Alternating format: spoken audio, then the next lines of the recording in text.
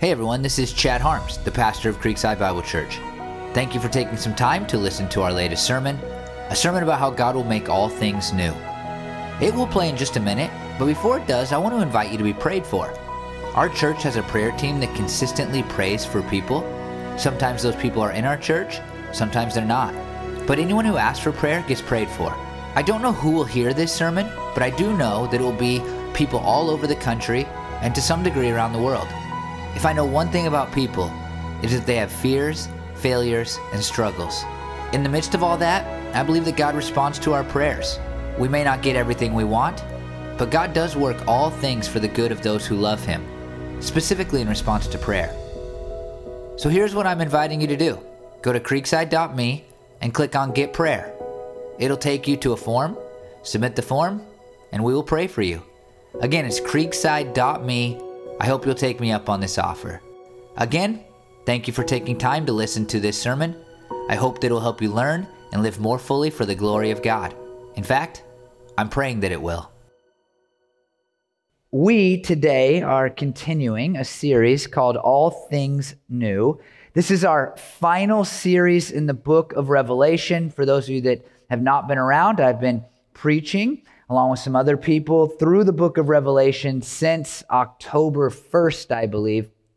And we're down to like three or four sermons left in this book. We're all the way into the last chapter. We are moving quickly towards the end, but there are some very important things for us left to see. And in this final series, what we're doing is we're really talking about our heavenly state and what's going to make it great. So much of the book is about judgment, or at least it feels like it's about judgment. But this part is really just like the happy part. We've made it all the way to the happiest of happy parts. And we get to talk about what will make our eternal experience great if we're Christians. If we're Jesus followers, this is what we have to look forward to. And let me just read you 3. There will be no more Satan or evil. That sounds pretty good to me. Like you just take all the evil out of the world and I think it's a pretty good place to live. And it's going to be even beyond that. We've seen that there's no more crying or mourning or pain. Can you imagine? Probably not. We struggle to even imagine. But how wonderful life would be if we never mourned anything, if we never felt any pain, if there was no reason to cry tears of sadness. And then we saw that there will be no more death. Now, I wasn't here last week, and I have not listened to Matt's sermon, so you saw something else last week that I'm sure every one of you remembers, but I have no idea what it is. And so whatever Matt said last week, add that to the list. And then today we're going to add another thing to the list, and that is this idea that maybe we would not care about as much on first glance. Like we all love the idea of no evil, no pain, no sadness, no death. But this one, we may just overlook this one if you're just kind of reading through the book of Revelation. But it's so important. It's this: no more curse. I could have called this the No More series as well, All Things New. But part of what makes everything new is that there's no more of this bad stuff. And one of those things is the curse. I was listening to an episode of a podcast this last week. I think it was just this last week. And this podcast story was about this guy who had this crazy story about being on this boat. Him and his buddies, there was just a bunch of friends. They were roommates, friends, and they decided they would buy a boat. They live in Boston, and they're like, hey, this is going to be magnificent. You know, we'll have our own yacht. And there's a bunch of like poor college kids, I get the impression. And so like, we're going to get a boat, you know, we'll be high society here in Boston, and everybody will love our boat. And so they plan to have this ceremony to kind of christen the boat. And so they show up and they do all these things that they know you do at a boat. I go to every now and then a barge launch because my brother-in-law is a welder of barges, and so we go to barge launches. And I've experienced a little bit of actually it's probably this on a grand scale, breaking the champagne on the side of the boat, and there's bagpipes usually at the one we're at, and so they have their own small version of this. So this boat that is supposed to seat 6 people, as it turns out. And immediately, this big party they're supposed to have, it starts raining on their party. And what the guy says is that they actually realize later that they did 3 things that go against the superstition around boats. You're not supposed to rename a boat. You're not supposed to do the champagne thing if it's not a brand new boat. And there was one other thing that they weren't supposed to do, that superstition says they're not supposed to do. And so this guy says, it probably was just cursed from the beginning. And so the next day, it's not raining anymore, and they're like, let's go out on this boat. And so they go out on this boat, and the guy that's kind of leading up this party, he says to the people, and he doesn't remember saying this, as it turns out, when they interviewed him all these years later, but he says, hey, I called the people in charge of boats, and they said, it doesn't matter how many people you have on the boat as long as there's enough life jackets, which is not true. It's not a true thing at all. And so they get out into, I don't know, the Boston Harbor or wherever they're going, and they're just hanging out. They're having a good time. And there's 10 people on this boat, by the way, maybe 12, but you're supposed to have 6. And all of a sudden, the boat starts to take on water, and it's sinking. It's slowly sinking, thankfully, and they're 1 life jacket short, by the way, and so they're out there with no plan, and they don't have any way of calling, and they're just stuck, and eventually they get rescued. But this guy talks frequently in this story about how basically they cursed the boat. And here's for us, the reason I bring up that story and tell you that story is because sometimes we feel in our lives like we might be cursed. People say that, right? Like people say things like that. I think I'm just cursed when something goes wrong. Like get a flat tire. I think I must be cursed. And when we say that, in some ways, we're right. And it's not because of something superstitious. It's because of what the Bible teaches us. Genesis 3:17.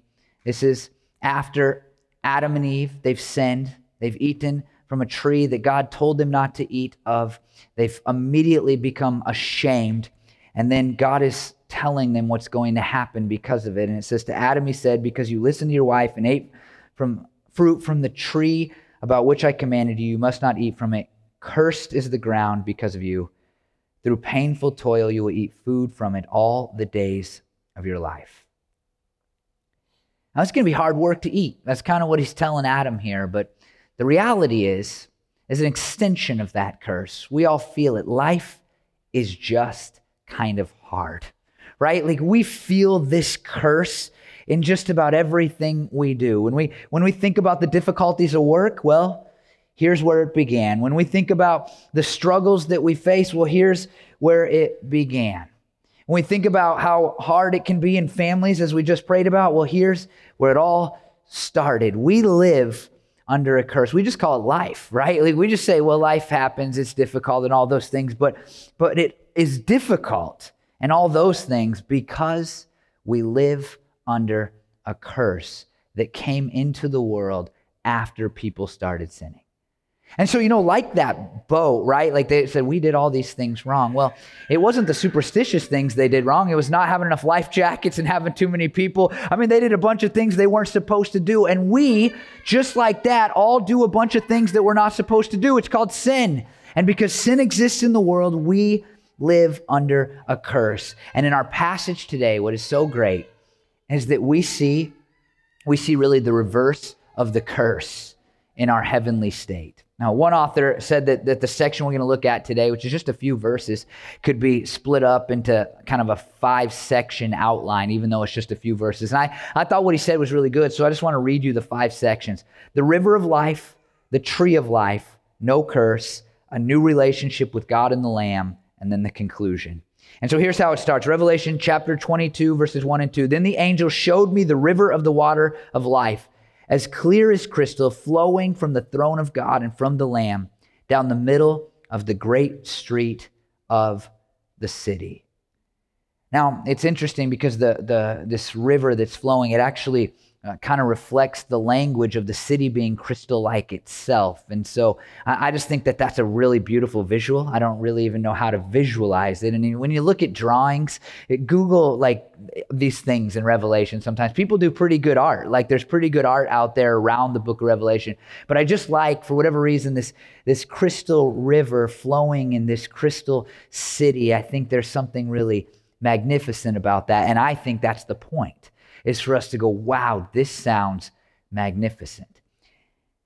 But it's interesting because here the scene is centered at this street, or on this street that's in the middle of the city. And it actually draws our minds back to something that happened in Revelation chapter 11, verses 8 and 9. And in that story, a much less happy story, there's these two prophets of God, and they're killed by the people, and their bodies lay in the street for days. And it almost seems, as we go one half of the book of Revelation, and there's this incredible scene of death, and then you go to the second half, and you kind of come to the conclusion of the second half, and there's this incredible scene of life. I think it's intentional. I think it's meant to say, hey, you remember that persecution, that killing that happened of God's prophets, God's people? Well, now all that's over, and this city will forever be a city of life. Now, the river in the middle of all this is something that reminds us of the book of Ezekiel, like much of the book of Revelation. Ezekiel 47, 1 through 12 talks about the river, and you can read that on your own. We'll talk about a couple of verses from that in just a second. But I actually want to point your attention to just a couple of things that John, the author of the book of Revelation, he talks about in the Gospel of John, because I think it really, what we're seeing is the epitome of it, the final state that Jesus really promises while he walks on earth. You know this story is the woman at the well, John 4 and verses 13 and 14. I'm going to read those to you. But Jesus he's out, and there's this woman who is, had a bunch of husbands, and she's living with a guy who's not her husband. She's doing everything wrong. And Jesus meets her at this well, and they have this crazy conversation, and he says, can you give me a drink of water? And she's like, hey, you don't have anything to draw with. And he's like, if you knew who I was, you'd ask me for water.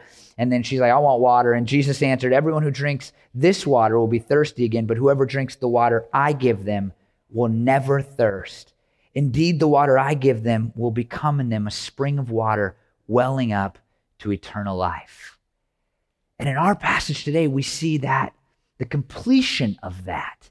I mean, we get glimpses of that when the Holy Spirit comes into our life. And in fact, in John 7, at the Festival of Tabernacles, or the Festival of Booths, that's Sukkot, which we celebrate in the fall, Jesus talks about water in connection to the Holy Spirit. And so it's clear in the book of John that in some ways, Jesus and accepting Jesus brings us this satisfaction to our souls that we all long for when the Holy Spirit comes into our lives.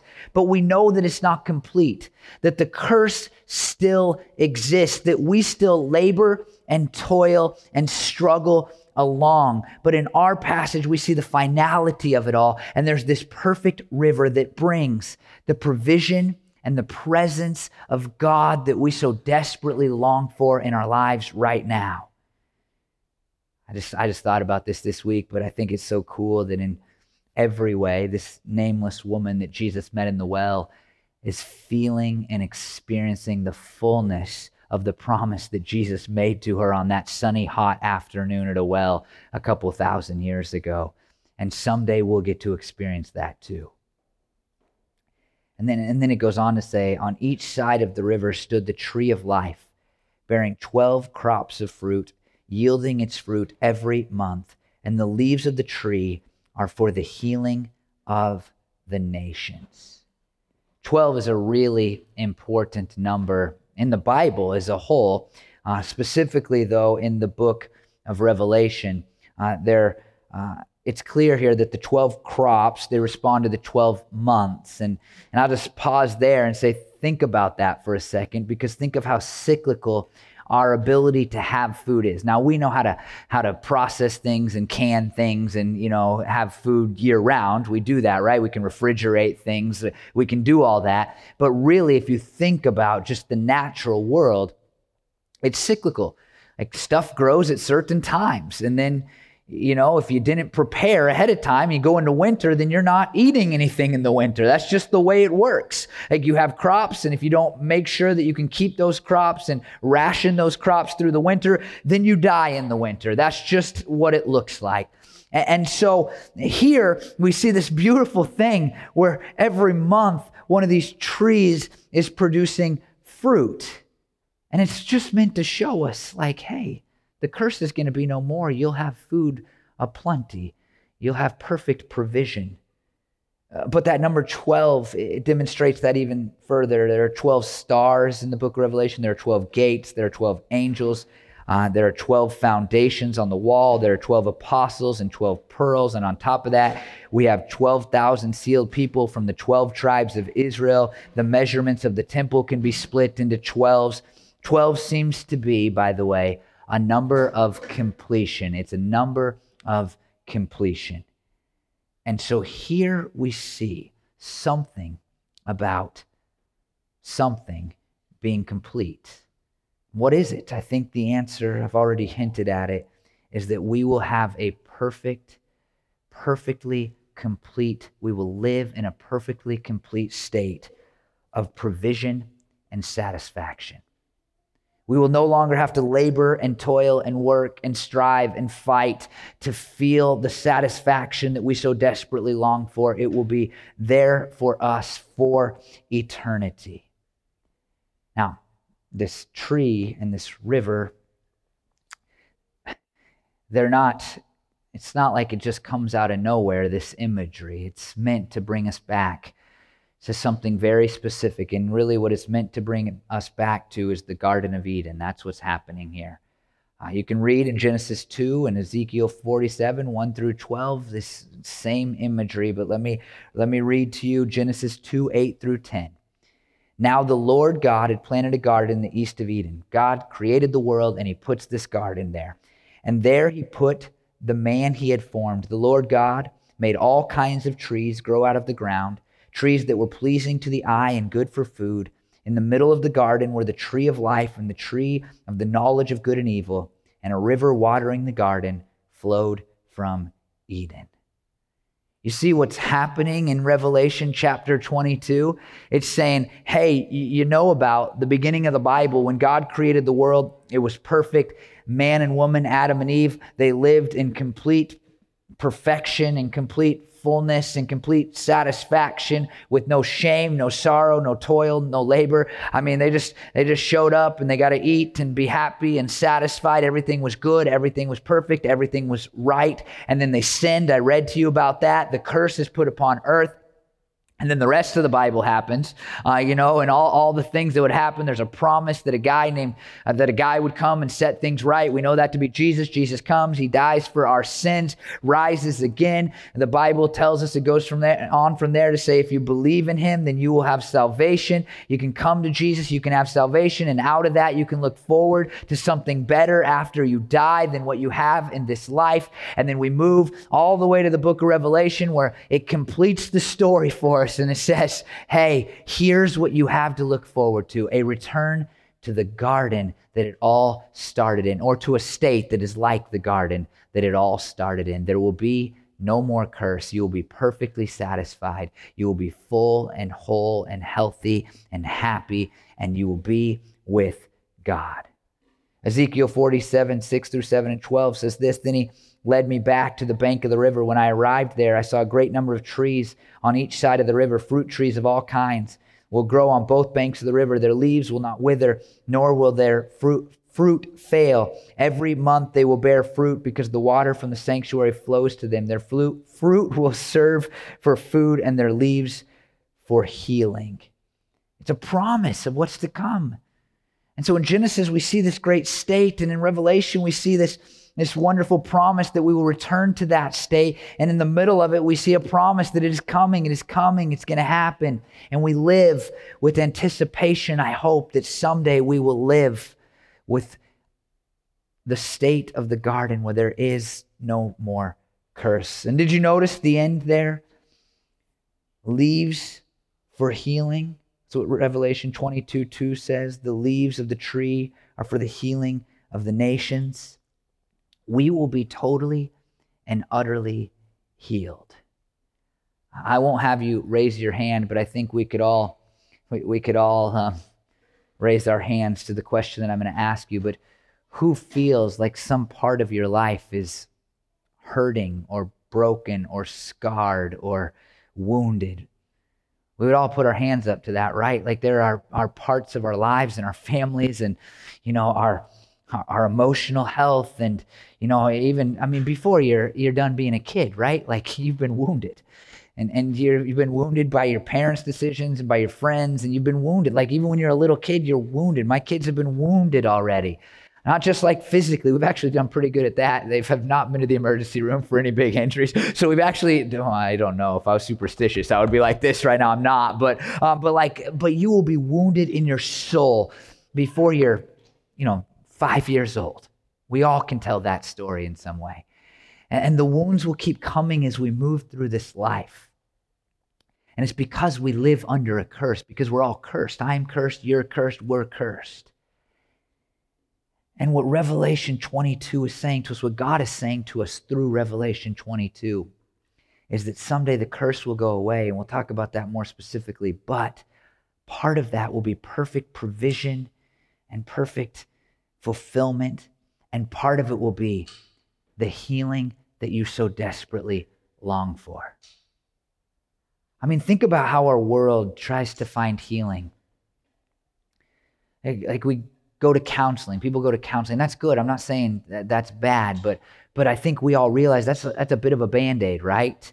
And people try to mask it through some of their addictions. They try to, cover it up. Another Band-Aid, like I can just drink this away or, sleep this away or play video games enough that I don't think about it anymore. They just try to mask it. And so you look around and man, there's no healing apart from Jesus. But those of us that are Christians, we know that even when Jesus heals us, those scars still remain. But someday we will have perfect healing because the curse will be no more. Now, I read a book by Tim Keller. Some of you will know who Tim Keller is. He's a pastor in New York. He's a retired pastor, actually, in New York. And he wrote this book called Sinner Church. And one of the things that he said that I really remember from that book is he was talking about this scene. And this is a little bit of a parenthetical statement for you, but I like it, and I've always liked it. But he talked about how heaven will be a city. And he kind of goes at people because he's a New Yorker, right? He kind of goes at people that hate cities and we're so negative. And we can be like that as people who live in the Portland metro area. We can be really negative towards cities now. But he says heaven will be like a city. And I like that because I'm a city person. I'm more urban than rural in my makeup. I like the idea of heaven being a city. But at the same time, we have this city come down, and we also have this wonderful picture of a garden. And there's something in me that loves. It was one of the things I love about Wilsonville, by the way. I can be in the city, and I can go over a hill and be in the country, and I think that's magnificent. I think that's so cool about the area in which we live and do church. And heaven's going to be a city and a garden. And that's my parenthetical for you because that's exciting to me. I like that idea. I like the idea of having great coffee shops and great trees surrounding me. In fact, in Arkansas, Northwest Arkansas, which some of you know is one of my favorite places in this country, one of the coolest things is you can go to Kohler Mountain. It's one of the mountain biking capitals of America. And like people travel from all over our country and probably all over the world to go mountain biking in this park. And so you go in this park and there's this paved hiking trail. That's usually how my family hikes. We're paved hiking trails. That's our hiking. If it's paved, we like that hike. And so you go down and you walk a pretty fair distance and you're just trees and there's a creek that runs by you. And then the destination, there is this cool, hip coffee shop called Airstrip Coffee, like in the middle of the forest. And it is one of my happy places on earth. Like when I see people post that I'm connected to in Northwest Arkansas and they post pictures of being there, it makes my day a little worse because I'm like, well, you're there and I'm here, I want to be there. And so Kohler Mountain, that to me is a picture of heaven, a great city kind of thing, feel. in the middle of a garden. And so I hope that helps you look forward to heaven a little more. As a Northwesterner, I think we can get a little bit of a picture of that, but it does continue in Revelation 22:3. No longer will there be any curse. I just want to say it again. I mean, there's the main point. You already gathered that from me, but I wrote some of these things down, and I just want to read them. Toil, shame, struggle, pain, sorrow, mourning, crying, sin, depression, mental health issues, suicide, war, famine, allergies, etc., etc., etc. I probably should have put allergies before war, but etc., etc., etc. It'll all be gone because there will be no more curse. But there's this other really cool thing, and we have provision, and we have wholeness and fullness and healing and health, and we have all of these great things, but I don't even think I've said the most important thing yet. Because really in this scene, at the heart of it all, is that there will be no more distance from God. I think that's supposed to be the thing that God wants us to, in Revelation 22, be most excited about. Listen to this. The throne of God and of the Lamb will be in the city, and his servants will serve him. They will see his face, and his name will be on their foreheads. Now, a couple of things that are so important about this. First, I think it's so striking that Jesus is still being referred to as the Lamb. Now, for those of you that haven't been with us as we've moved through the book of Revelation, this is the term most frequently used for Jesus in the book of Revelation. And it's interesting because in the book, he is this, he is described in very glorious terms. He sits on the throne. He has crazy descriptions around him that point us to his glory and, how awe-inspiring he is. It's not little baby Jesus being born in a manger. It's not the suffering servant that's most often described in the book of Revelation. But at the same time, the title he's given is the Lamb, which calls us back to the fact that he suffered and died on our behalf, that he died as the Passover lamb, that he is the one who was sacrificed so that our sins might be forgiven, our sins might be taken away. And you would think that as you move into this heavenly scene, maybe, I don't know if you think this, but we might feel as though as we move into the heavenly scene, we're just going to get crowned Jesus, rainbow over his head Jesus, emerald Jesus, Jesus who has fire coming out of his eyes. We might get that Jesus, but still, even in the eternal picture that we're looking at, it's the Lamb. It's there to say this to us. Jesus is the one who makes this reality, this future reality possible for you. Even in eternity, even when everything is perfect and the curse is gone, we'll still be looking to him and saying, Jesus, we understand that none of this is possible without your sacrifice. We'll still be telling that old story of Jesus and his blood. We'll still be talking about how we were sinners. And yet, Jesus, despite the fact that we had rejected him, that we had turned our backs on him, that we had made ourselves enemies of him, despite that, he came from heaven to earth and he lived perfectly, he lived sinlessly. And at the end of that perfect life, he chose to willingly suffer and die on our behalf so that we might be forgiven for our sins by simply believing in him and the work that he did on the cross. That's not going to go away. He'll be all glorious, we'll be worshiping him. He'll be at the center of this magnificent scene of heavenly worship. And yet we'll understand that he is the Lamb of God who came to take away the sins of the world.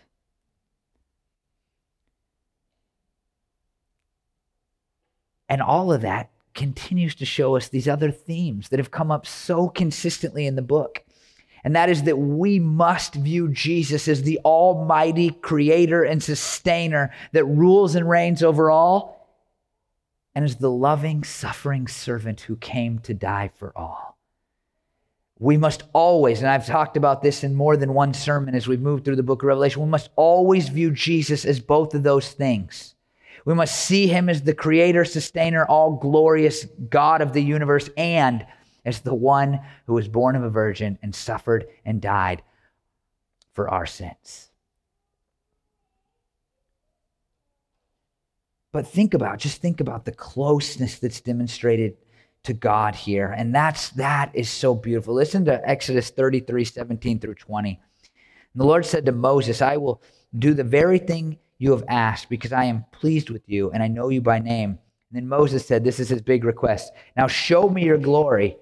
And the Lord said, I will cause all my goodness to pass in front of you and I will proclaim my name, the Lord, in your presence. I will have mercy on whom I will have mercy and I will have compassion on whom I will have compassion. But, he said, you cannot see my face, for no one may see me and live. Did you notice what it said in verse 4? They will see his face. You see, we get glimpses of God today. God, if you're a Christian, indwells you. But someday, his presence will be full. We'll be with him. His name will be on our foreheads, and we'll look in his face, and we'll be at his throne. We will experience God in a perfectly perfect way. It will be unveiled. This is about, in all of its symbolism, it's about being in the perfect presence of God. And I just would wonder if you've ever experienced God in any way that was, different than what happens on a typical Sunday morning. There was ever a moment in your life where you're like, man, I really felt the presence of God. And you look back on that, I hope, and you think, what an awesome, awesome thing that was in my life. And we'll have that infinitely. It'll be magnify that infinitely when we sit before the throne of Jesus. We will see him face to face. And then it says in Revelation 22:5, there will be no more night. They will not need the light of a lamp or the light of the sun, for the Lord God will give them light, and they will reign forever and ever. Darkness in John's writings are associated with bad. Darkness is bad, light is good. That's just the way it is. John 1:5, the light shines in the darkness, and the darkness has not overcome it. John 3:19, this is the verdict. Light has come into the world, but people love darkness instead of light because their deeds were evil. John 8:12, when Jesus spoke again to the people, he said, I am the light of the world. Whoever follows me will never walk in darkness, but will have the light of life. John 12:46, I have come into the world as a light so that no one who believes in me should stay in the darkness. And so what we read here in the book of Revelation is that simply this, and I love this. It's the most kindergarten way I can probably say, this, but there will be no more bad. That's what it's saying. I love that, right? Like, you won't have to ask, did you have a good day today? Because nobody's going to say, no, it was a bad day. There'll just be no more bad. All the bad will be gone, and we'll live in an eternal state of no more bad. You know that stupid shirt that says no bad days? I would never wear that here, but maybe in heaven. Maybe I'll get a no bad days t-shirt when we get to heaven, because it will be true in heaven and it won't be true now. And so why does any of this matter for you today, for me today? Why does it matter? First, I want you to remember that you live under the curse. I've talked about that a few times lately, or talked about this a few times lately, partly because I've just finished teaching a class on theology at Corbin, and so this has been in the front of my mind. But everybody has a worldview, and one of the questions that everybody has or answers in their worldview is, why are things so messed up? And I think we can look around and we can blame the people on the other side of politics, and we can blame our family, and we can blame, and some of that gets caught up in what I'm about to say next, definitely. But really, at the heart of the things that make this world a mess, at the heart of what is wrong with our world, is that we live under a curse. And so remember that. Just know that. Just think about that. Consider that. When you're struggling and toiling and fighting and trying to carry on in your life and it's so hard, it's because we live under the curse. But at the same time, you have to know and remember that the cure for the curse is that someday Jesus is going to return and there will be no more curse. I mean, this kind of ebbs and flows in our church culture. And right now we're in an ebb, I guess, if you will, where the church has in the past had a tendency to be so heavenly minded that it's no earthly good, to steal a term that gets thrown around, so heavenly minded that it's no earthly good.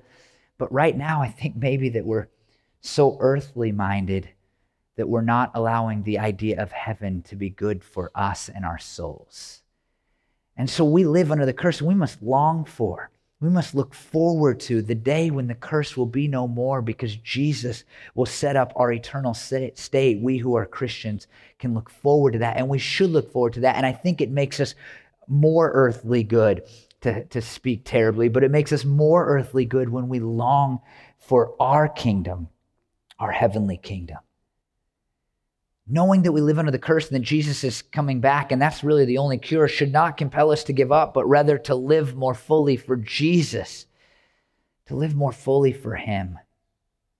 And so if you're not a Christian, become one. And if you are, just be like, hey, Jesus is going to make this all better. And so I'm going to devote my life to him. I'm going to live every part of my life for him now, because nothing else is going to make it better. Yeah, I think that we think like if we get enough money, or if we solve enough of our problems, or if we get to the next stage of life, or if we can just gain more people's respect, then in some ways we are winning against the curse. Like we think we can overcome the curse. We can just do a little bit better and not have to fight or strive anymore. But that's never going to happen here on this earth. And so live for Jesus and his glory, because the only solution is what we'll have someday in eternity. Become a Christian, or live more fully for Jesus. And then finally, the last thing is just tell someone else that Jesus is the solution to the curse. Everybody you know is struggling in some way. And you, if you're a Christian, should be doing your best to let them know that there's a solution. And his name is Jesus. And someday he will take us. If we believe that he died for us, and he will take us into our eternal state, and there will be no more curse. Let me pray that you will. Lord, I thank you that we can look forward to something so magnificent and so glorious. A crystal river and a crystal city, God. What an incredible picture. A crystal city and a crystal river where we get to be in your presence, where we are perfectly provided for, where we have no more fear and no more failure, and we are totally healed, God. I thank you that we can look forward to that if we're Christians. But God, I don't know everybody here very well, and I don't know the people who are watching online. I don't know the people who will listen later to my sermon, God. And so I ask for them, if they have not come to believe that you died for their sins and came back from the dead, then I pray that you would compel them, call them, God, draw them to you today. Help them to believe that and to commit their lives to you, so that they too can look forward to this. And for those of us who are Christians, God, I pray that we would be more excited, that we would grow ever more excited for the day when the curse is no more. And God, I pray that as we grow more excited for that, we would begin to store more of our treasure in heaven. God, we would strive to serve you, God, more fully, because we know that what we do here, God, is never going to be able to overcome the curse, but is only maybe going to make us feel a little better, but that someday it'll all be perfect. And so help us, God, compel us to be more excited about that day when you take us to be in our heavenly home. I pray all of these things in your name, Jesus. Amen.